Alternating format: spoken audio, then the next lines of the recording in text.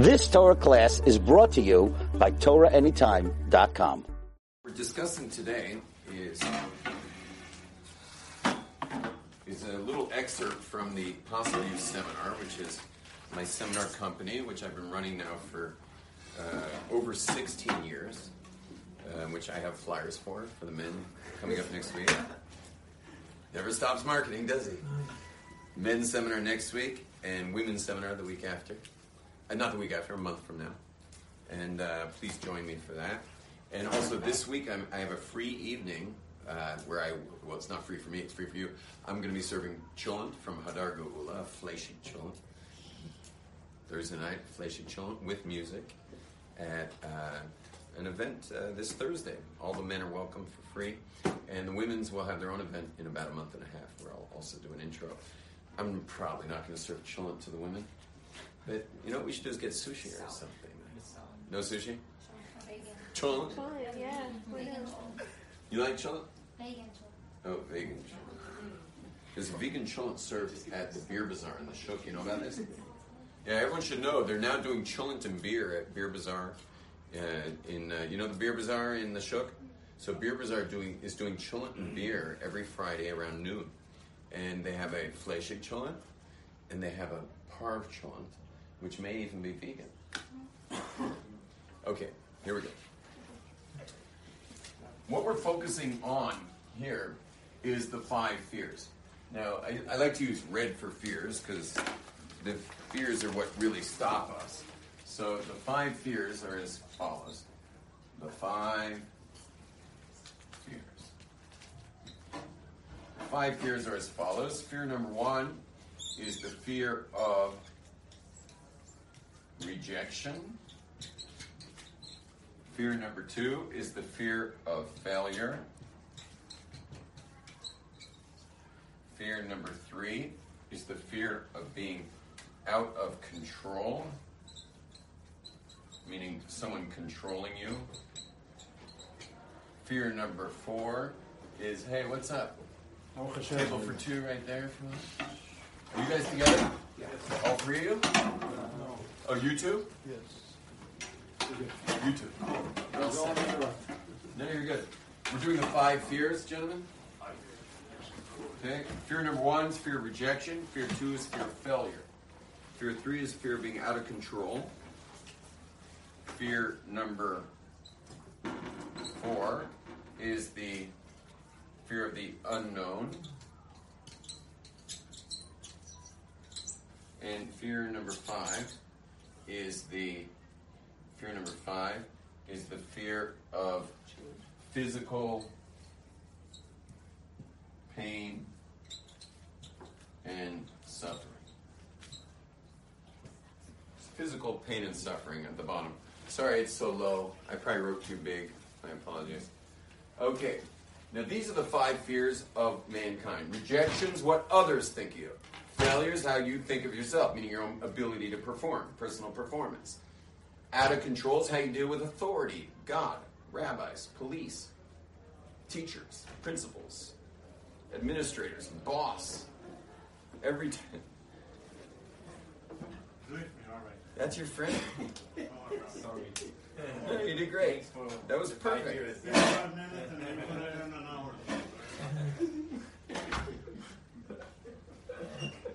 I was happy to see who picked him up because it's our old security guard.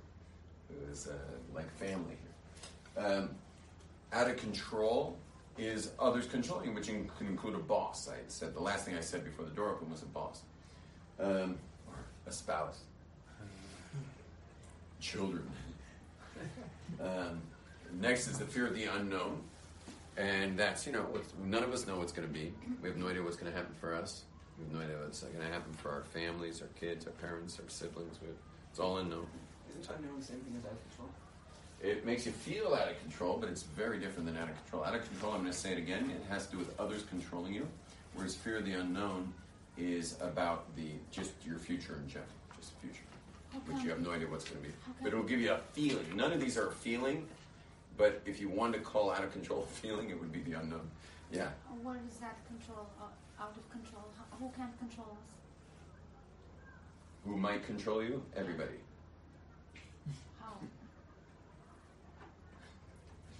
20 jumping jacks.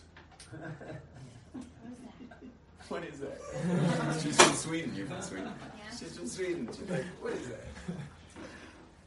Jump jacks are, I think soldiers have to do them when they get in trouble. Oh. They're being soldiers.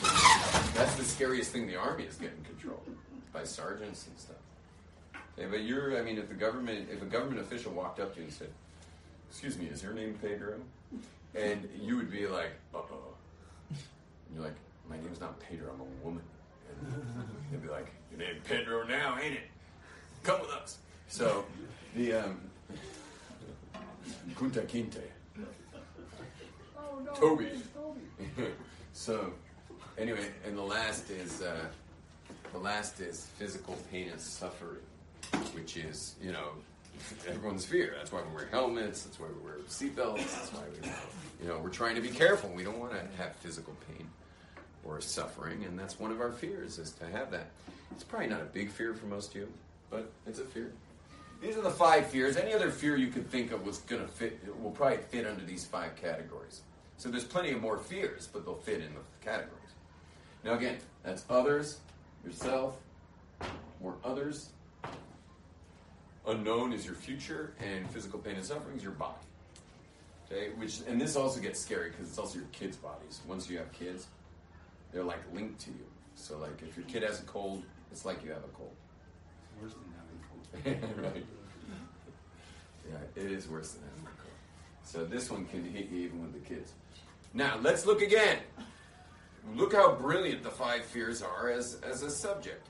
Popularity. Popularity. You'll notice that the most popular fears in the world are rejection, followed by failure, followed by out of control, followed by unknown, followed by physical pain and suffering. Now that's not necessarily your most popular one, but if you actually took 100 people and you polled them on which fear stops them the most, that's why they're in red, because this is our edge. They're the 5 fears. Fears are where you stop. That's not where you go. Sometimes you're forced. You've got to do something that you're afraid to do, but you quickly recoil afterwards. The fears are where we stop. That's your border. That's your edge. That's your limit. You're limited by these 5 fears. Now, they're also in popularity. Rejection's the most popular, failure's the next popular, out of control is the next popular. And then very few people these days are dealing with like real crippling fear of unknowns or pain and suffering. Most people aren't being really held down by these. So these 3 are kind of more in action for most people. They also work regionally.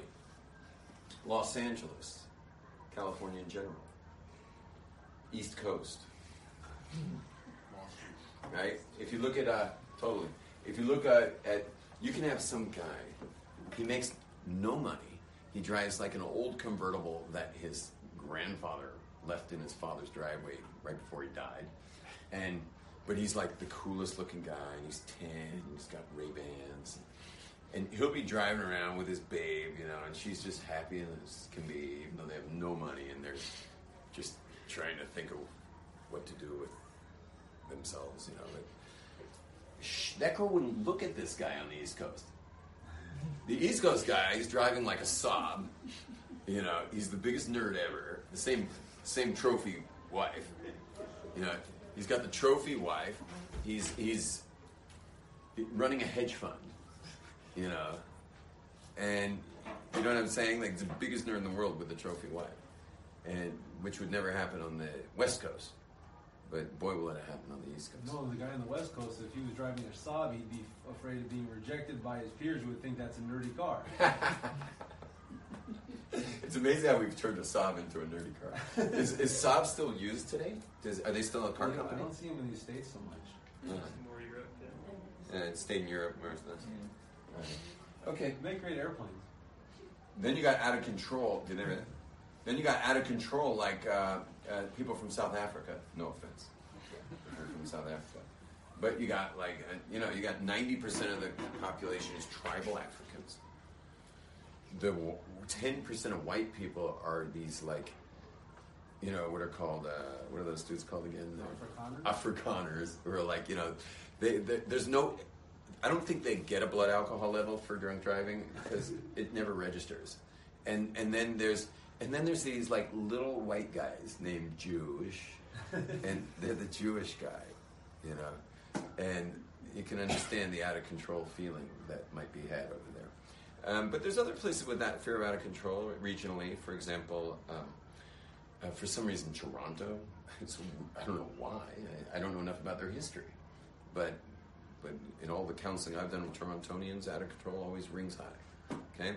As far as the unknown, I think Israel was pretty high up on the unknown scale, the fear of the unknown. Like, we never know what's going to happen around here, which is fine with most of us. And then physical pain and suffering would be like Syria, Afghanistan, any war-torn country. Interestingly, when you look at the Haredi community, not that anyone here is from the Haredi community, but if you look at the Haredi community, you'll notice that these 5 fears are very strong. First of all, you realize that people dress in a very conforming way. Well, there's no option for like a shorter coat. Okay? You know, that's not a different colored hat.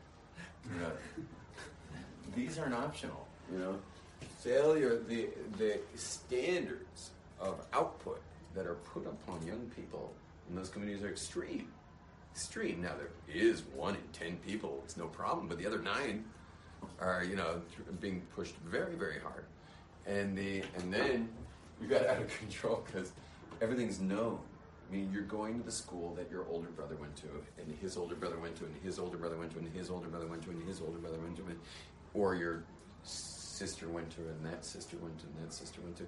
And eventually they're going to marry you off to the spouse of their choice. So, there's arranged marriages. In the Hasidic world, it's all arranged.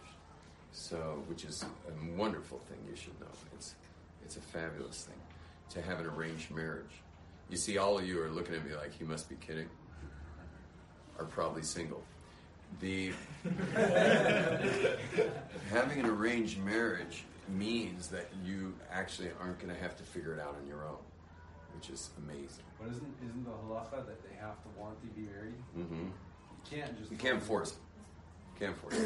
But they generally aren't, because it's such a major thing to marry off a child in every aspect, including financially, that you're not going to marry off a kid till they're ready. They decided. Now, there are kids, though, who perpetually don't get ready, and they'll marry them off to get them ready. Meaning, okay, you're not getting ready, so we're going to push you into it. You'll be ready by the time of the chuppah. And I'd say half of those end in absolute disaster, because they're going to show their parents that they were not ready. And so half of those wind up in disaster, but the other half don't. The other half come out quite well. So, unknowns, I don't think they have a big fear of the unknown because everything's known. And but physical pain and suffering is interesting because these are all the descendants of Holocaust people. And the Holocaust, can I help you, Bobby? No, you may want to use some black around and you can't see the red. You can't see the red so much? You can't see anything and it won't come out of anywhere. Can you guys see the red back there or not so well? It's not so good? Ask them if they can read it. Okay, no problem. I don't mind writing these words again. I'm going to do it right here. Okay, yeah, You know what? I'm going to erase it and black rewrite it. around it. Nah, I got it. You know what? Yeah, it'll look like a mess. I'm one of those guys who, when they do, what's it called when they check your writing for who you are? What's it called? Graphologist? Yeah, graphology. So every time I've done graphology, they after they look at all my writing, they're like, "You're totally schizo. Like, you got about 20 personalities." You'll see I'm going to write it again. It's going to look totally different. She said I could just write it around it, but that would Who are you and what did you do with Rabbi Yambo? It would be impossible for me to rewrite it the same. So we got rejection, failure, what is called out of control. We're going to just call it control now. Then we've got the unknown. And then we got physical pain and suffering. That was my chance to write it higher on the board and I forgot. Okay? So those are the 5 fears. See that better, Bubby? Yeah. Okay, great. Now, she's not my Bubby, but I just call her Bubby. Now, she's the Bubby of the class. Okay? Now, the last thing I was saying was that the Haredi community is direct Holocaust survivors, and pain and suffering is actually right there. You can sense it when you're visiting Brooklyn. My first visit to Brooklyn was when I met what I call the Brooklyn portions. Brooklyn portions are the amount of food they put on your plate when you're visiting. And it's almost like they're preparing for a march in 2017. There's tremendous amount of food being served in Brooklyn. And they're just making sure everyone's warm. You know, stay warm, stay fed. That's it. My wife's a bit from that territory, so sometimes when she bundles my kids up on warm winter days, I'll stand like down the block with a big trash bag, and I'll take back some of the articles of clothing that she put my kids in. You know, because I don't want them to like pass out on their way to school. So I just kind of restuff a big trash bag full of like big parkas, down coats, and stuff. You know, think how warm it is. I mean, today's not that warm, but last week was like in the 70s. You know? Okay, now I'm going to say something really freaky. Who you are today is on the board.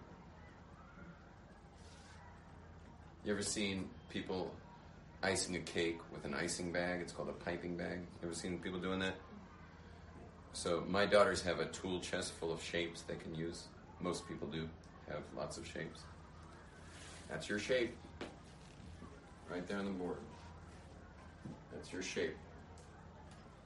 That's the shape of how you interact with people.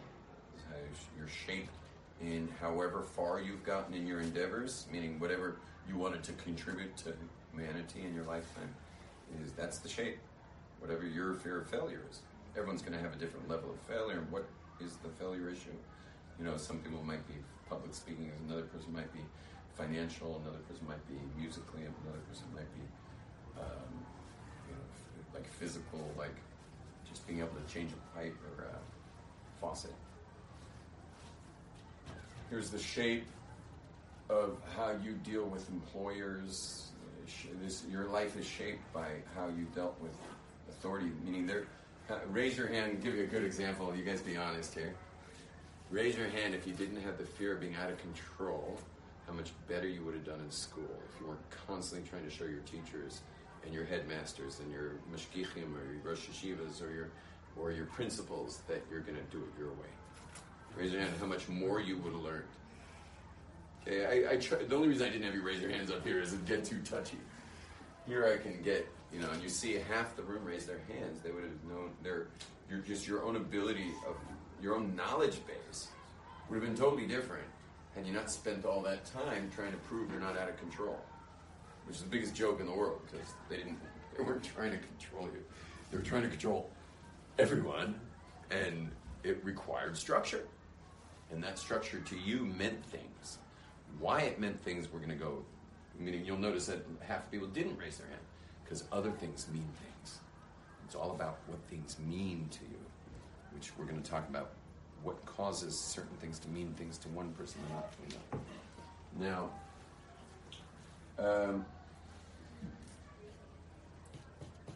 our fears of things not working out for us is going to stop us from the key to life, the key to success. What's the key to success? Look on the unknown, see if you can guess. Hey, you ditched him. What's the key to success? Key to success, no. Key to success. Perseverance. Consistent perseverance. Believing that you can succeed. Confidence. All of you answering great. Taking risks. Ah, yeah. That's good. What's your name? David. David. What's your name? Gershon. Gershon. Welcome, guys. So David nails it. It's risk. If you want success in your relationships with people, you're going to have to take some risks.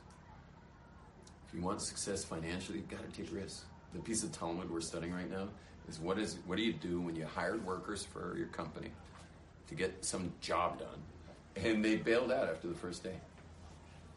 Do you pay them for the work they did, even though they're contracted for a week's work, which is going to cost you a lot more to hire more workers?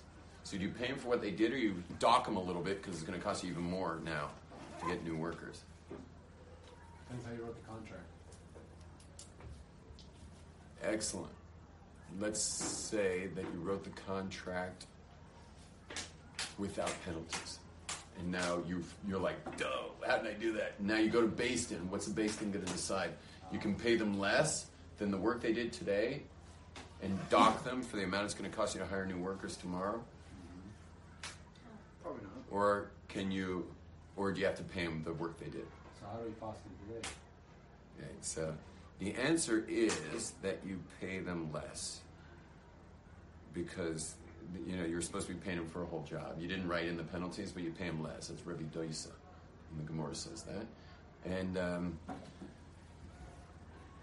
but I voted for the other side today when I was learning. Mm-hmm. The rabbi asked us to vote. I voted for the other side that you got to pay them in full. Why? Because if you own the business, you want to win big compared to a worker. You got to take risks. There's risk factor. Owners of business make a lot more money than everybody else, but they take risks, and you get paid for your risk taking. Risks is how you also pay for those risks. Yeah, that's what you're saying. Yeah, I'm saying this should be. I thought this would be a time you have to pay for the risk.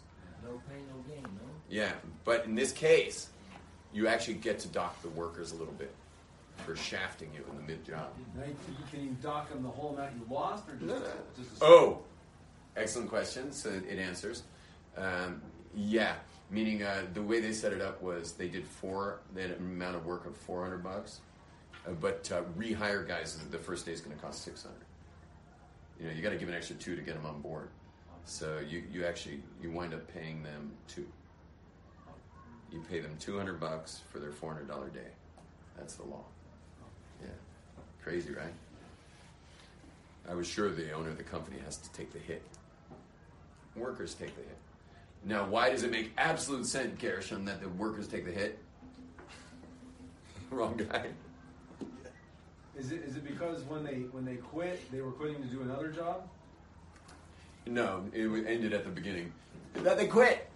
Who should get penalized? The people who quit the contract or the people who stuck to the contract? Yeah, the ones who quit. The ones who quit. So even though you didn't write in the penalty, Torah takes care of that. There's still a penalty. When you bring them to Beit Din, they get penalized.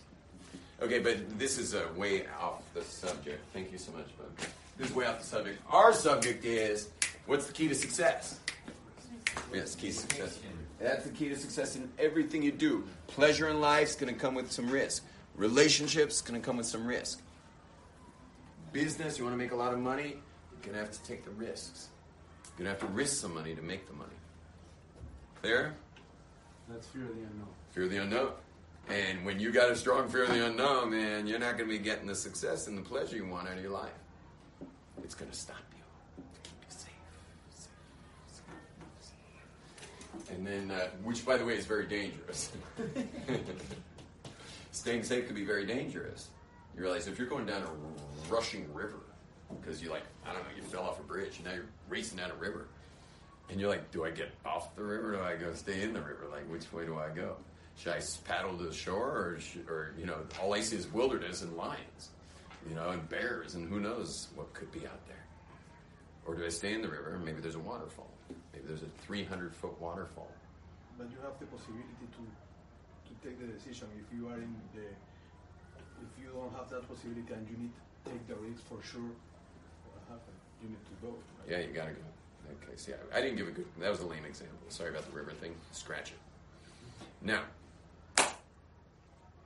because this is essentials and not my seminar work, which I would normally take you somewhere totally different, we're going to not do that. We may do it in a minute. But what we're going to do instead is bring in a subject called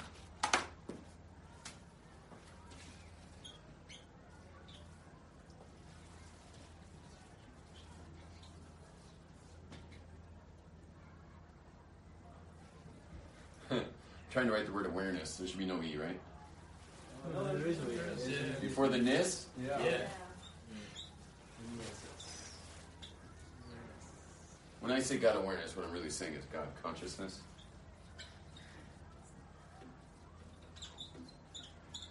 Okay, let's apply it. God awareness, God consciousness. Now, when I say this, I mean full on. We're talking, you're fused to the Creator. You're walking down the Jewish quarter like this. You're like,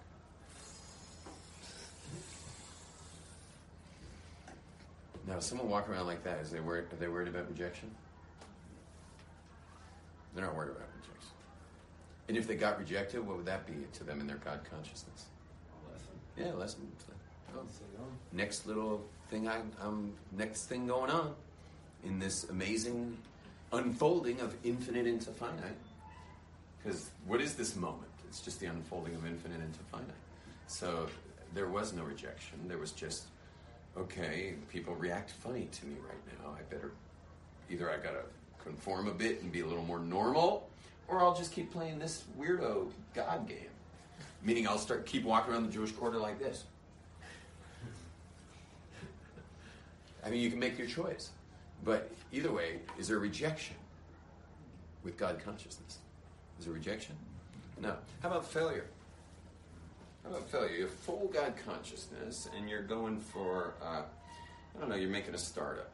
You want to make a bunch of money in a startup. You collected all kinds of investments. And now you got to whatever you want to get to. You want to get to $10 million investments. Now you're hiring people, setting up some real estate for the work of the startup. And it fails. It just fails. Like someone else did that startup, it already sold to Microsoft, and no one's answering your calls anymore. And the investors are like, no, like, couldn't you have let us know you had a competitor? Like, couldn't you have told it? Like, I didn't know. It's not like everyone advertises their startups, you know. Amazon decides to get into business. Right. So, does that happen to a lot of people? Yeah. Doesn't Amazon just see who's really succeeding and then just take over? Walmart is afraid of Amazon right now.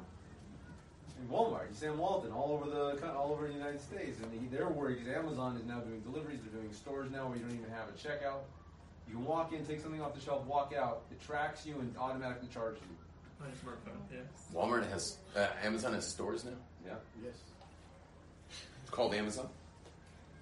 They sell food, they sell everything. They send you everything. Wow. Could it be that they're called Amazon because someday they're going to help save the rainforest? Where'd they get that name? It's such a bizarre name for an area of the world that so deeply needs healing, you know? Because it's A to Z. What? Amazon, A to Z. Oh. Why? Look at the logo, it goes under A to Z. That's why. It used to be a book company. That's when it started, as a book company. Yeah. The last letter of the word Amazon is a Z. Yeah, so it was like, That's an ad. Zon. They have an arrow going to Z yeah. in the A Amazon. smiley face, like A to Z. Yeah, that's cute. Okay. So I'd like to do a little focusing on failure for a moment. I have something I want to share with you about failure that's going to change your lives forever. Okay? And you will find great success when you hear the secret. Failure is your greatest teacher. Failure lets you know where not to go next. Okay? So let's say you did a business that did not fail yet. And you're working and working and working, and then you just hit a brick wall. Failure. Well, you know, it worked pretty well till there. Well, so the next time you get started, I think you're going to try that, which may fail. And then maybe you'll, okay, that seems to work. Let's put it over here. Boom. Failed. Oh, man. So let's see. You know the steps. Boom. I don't know how to draw a pot of gold, but here's your pot of gold.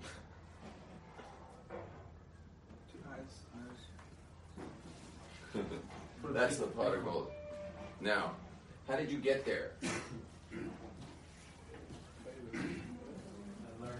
You got there as failure by failing. Failing's good stuff.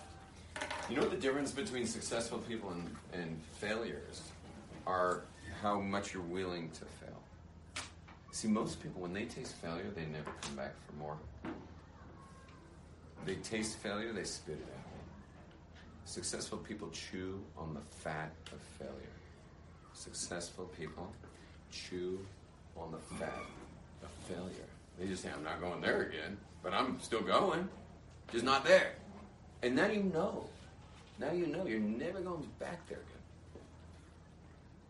The master has failed more times than the student has even tried. That's right. That's right. Sure, thank you, Bobby. So there's a great video if you want to see about failure by a basketball player. No, he was considered like the best ever. Michael Jordan. Michael Jordan.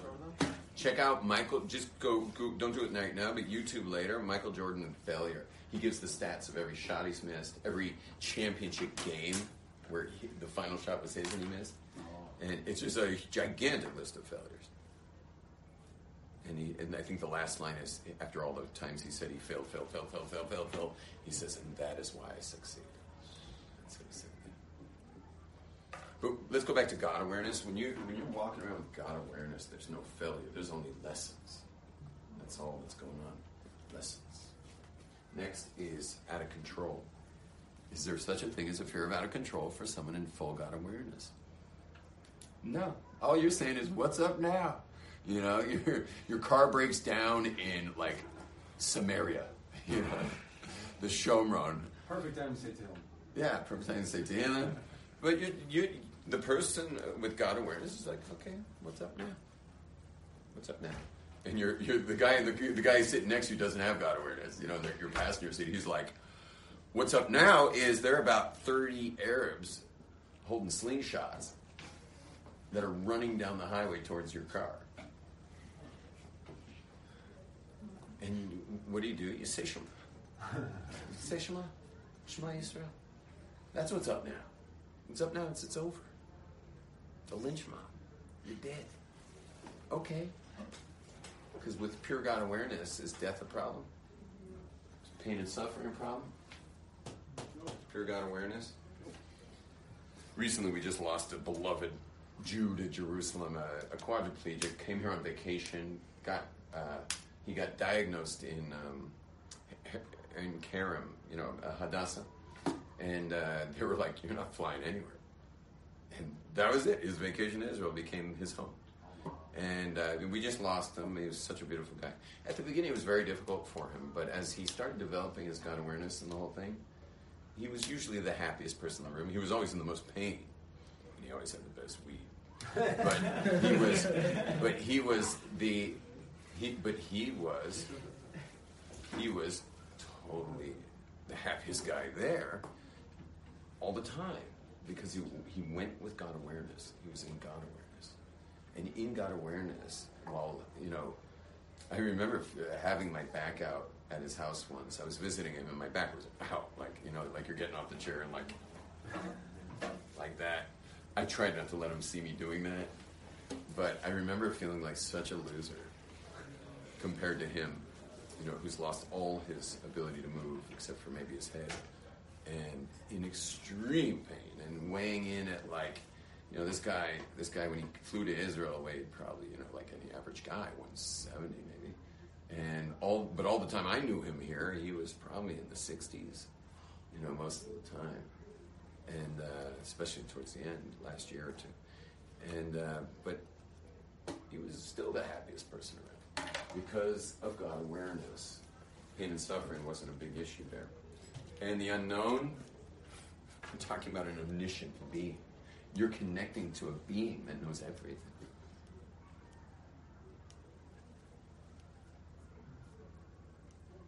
And this is one of the reasons why the majority of the time in this class, in Essentials, I'm always talking about God awareness. Because you can be a Torah scholar and totally miss this. The God awareness. Meaning, what's Torah scholar? What are they good at? Test my good students. What is a Torah scholar really good at? It's only people who've been in the class. Alignment. Excellent. Alignment. But what are we talking about right now? Connection. And just because someone's really good at, keeping kosher or learning a difficult piece of Talmud does not make them connected. God awareness is something you either work on or you don't get it. Something you create, something you do. There's an excellent passage in the Talmud. My phone's being used for Facebook Live, so I can't show it to you. But it's all about connection. Someone can pull up for me, Sanhedrin Kuf Amid Base, 100b. You, not me. Okay. What? Oh, forget about it. No, don't even bother. I thought you had of Lech Techa there. Yeah, you got to download that. That's a great app. Okay, listen. You guys got what God awareness does? Got? Yeah. I just want to understand, what do you mean by saying God awareness? Yeah, so we had spoken a bit about it right before you walked in. I think, oh no, you were here when I was, right.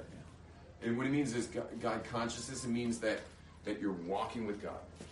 Your experience is an experience of godliness, wherever you're going, whatever's happening. Okay, is that clear? How do you relate it to the fear? That when Is that the it? fear I was you just have saying that awareness? it knocks out these fears. Okay, so you have someone who saves you. From dealing with these fears. Okay, back to the fears. These fears have shaped your life. These fears are where you predictably stop. This is where I can predict you'll stop. Those who raise their hand, I can predict you would miss your education. Yeah, I mean, it's going to be way down here. Thank you so much. It's a bit of a needle in a haystack, this one, so... see if I can find that.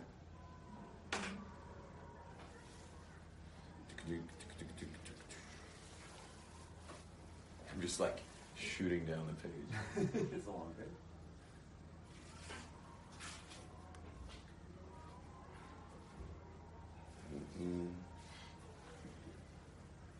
Thanks for pulling it up, by the way.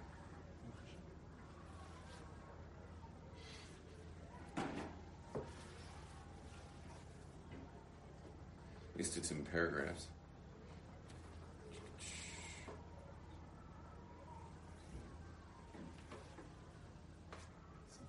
Oh man, I'm pages ahead already. We're not looking for it right now.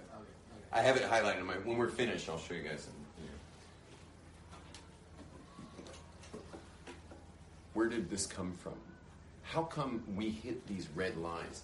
Why do we constantly get stopped by these 5 fears? And you know what it's called when you hit the 5? When you stop at these 5 fears, you know what they call it?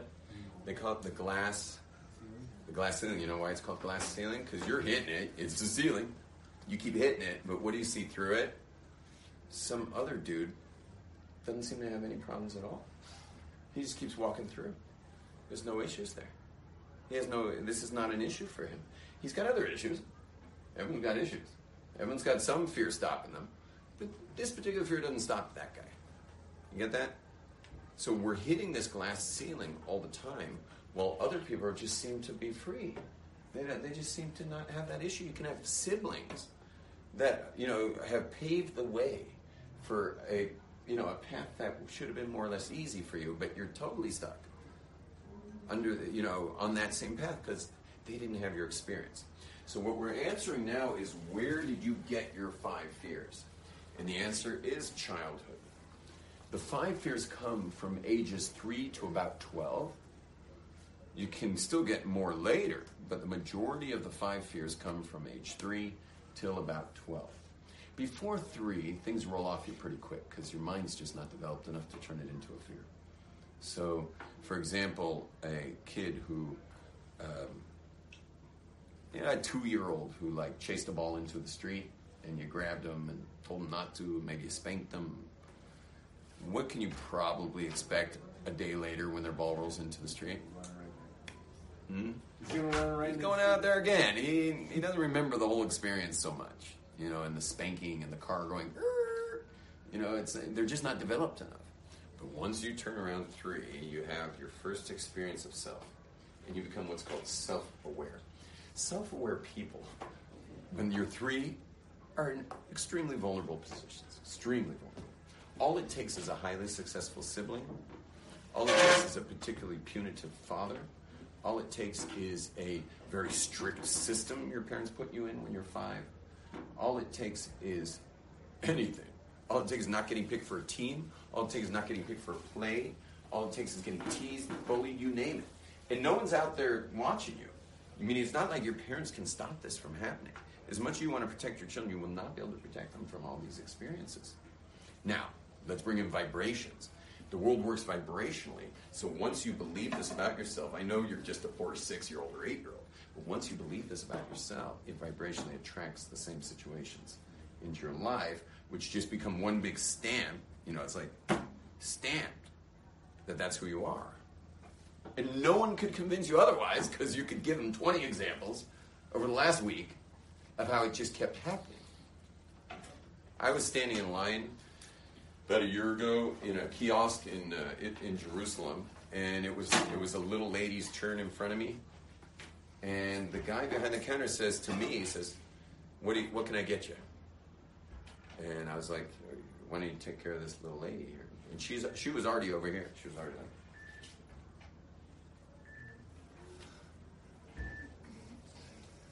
which was helpful because I got out of there quicker. Just kidding.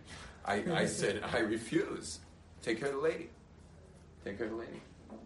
And she was like, it took convincing to get her up there. She's invisible. She got invisibilized probably as a child. And that kept repeating itself, where no one even noticed. They were like, the school bus kept leaving her in school and stuff, because they were just like, okay, everyone's in. Because she got invisibilized as a child. Once you're invisible, or once any of these 5 fears is being touched upon as an adult, what you discover is that same vibrational energy that locked in when you were young is repeating itself. And you're stuck there again, and stuck there again, and stuck there again, and stuck there. Now there's 2 ways out. One way out is already on the board, is to become someone who's a real spiritual warrior, who's going for God consciousness. That's one way out. Believe it or not, it's the long way. It takes a lot of work. It's the long, short way. It's the long, short way, yeah. It's the long, short way. And the work I've been doing for the last 16 years is the short, long way. It takes 6 days, but it's super intense, heavy work. But that's the work I do. Is I found out a way to actually cause your whole vibrational story to drop. Meaning you got whatever your vibrational story is, you can actually short circuit a human being's vibrational story. And I discovered it 16 years ago how to do it. And I've been doing it now for all these years. I have over 5,000 people have finished my work and have had the amazing opportunity to actually short circuit their vibrational energy. And once it's short circuited, well, you're left in an amazing place of choice. Like now you can actually choose like what. So you're just what going am I? God consciousness from a different route. No. I mean I bring up God towards the very, very end of the work. But in Asia I teach God consciousness. In my seminar programs, I almost never bring it up. I mean, it's pretty clear from my look where I'm coming from. Kind of hard to hide, So, but I mean, okay, when I'm not really that observant, But that's the practicality of where you're getting, isn't it? I mean, ultimately, you're getting to God consciousness. You just found a shortcut, so to speak. Well, I'll tell you something interesting. That when your story drops, and this should be arbitrary, but I'm sure if you and I pow out about it, we'd get there. And I'll get there a bit now. Is that for some reason when your vibrational story about your life, which is some random story that you didn't get picked once and then you started not getting picked a lot. It all started with one random stupid thing. But when you drop your story, all of a sudden your left brain, listen carefully, this is only going to be for those who get it, all of a sudden your left brain, which is your analytical brain, stops calculating. Because think about it, your whole adult life is just calculating to make sure nothing trips you up. Everywhere you go, you're just kind of like vigilant that nothing should cause rejection, failure, out of control. Everything's calculated. You're literally digitizing every scene for your fears to make sure you don't get caught with your pants down. Well, something happens when your story drops. Your left brain, the analytical brain, goes silent. And when the left brain's silent, the right brain, which is called chokhmah, which is koachma, which is consciousness, it starts to fly. And you suddenly get access to your consciousness, which is eternal. and universal. Everyone has it. We all have consciousness, and it's not locked into time at all. It's your left brain that thinks in terms of time. Your right brain has no time. It's your conscious self. There's no time to consciousness. And we're being projected into the world via this ultimate consciousness, because God's not a thing. He's not made of space and time. It's a consciousness. And God is consciousness. Beyond space and time. God is beyond space and time, but it's got intention. So it's got a consciousness that creates the world. So when the left brain goes quiet, now again, this is just a freebie of the seminar, because the real seminar works just to get you out of your story. I don't care how much you grow spiritually. I hope you grow spiritually from it. But that's my working age. Is that once your brain quiets, the God consciousness comes really freely, and you can grab it and start living it, and really living off that.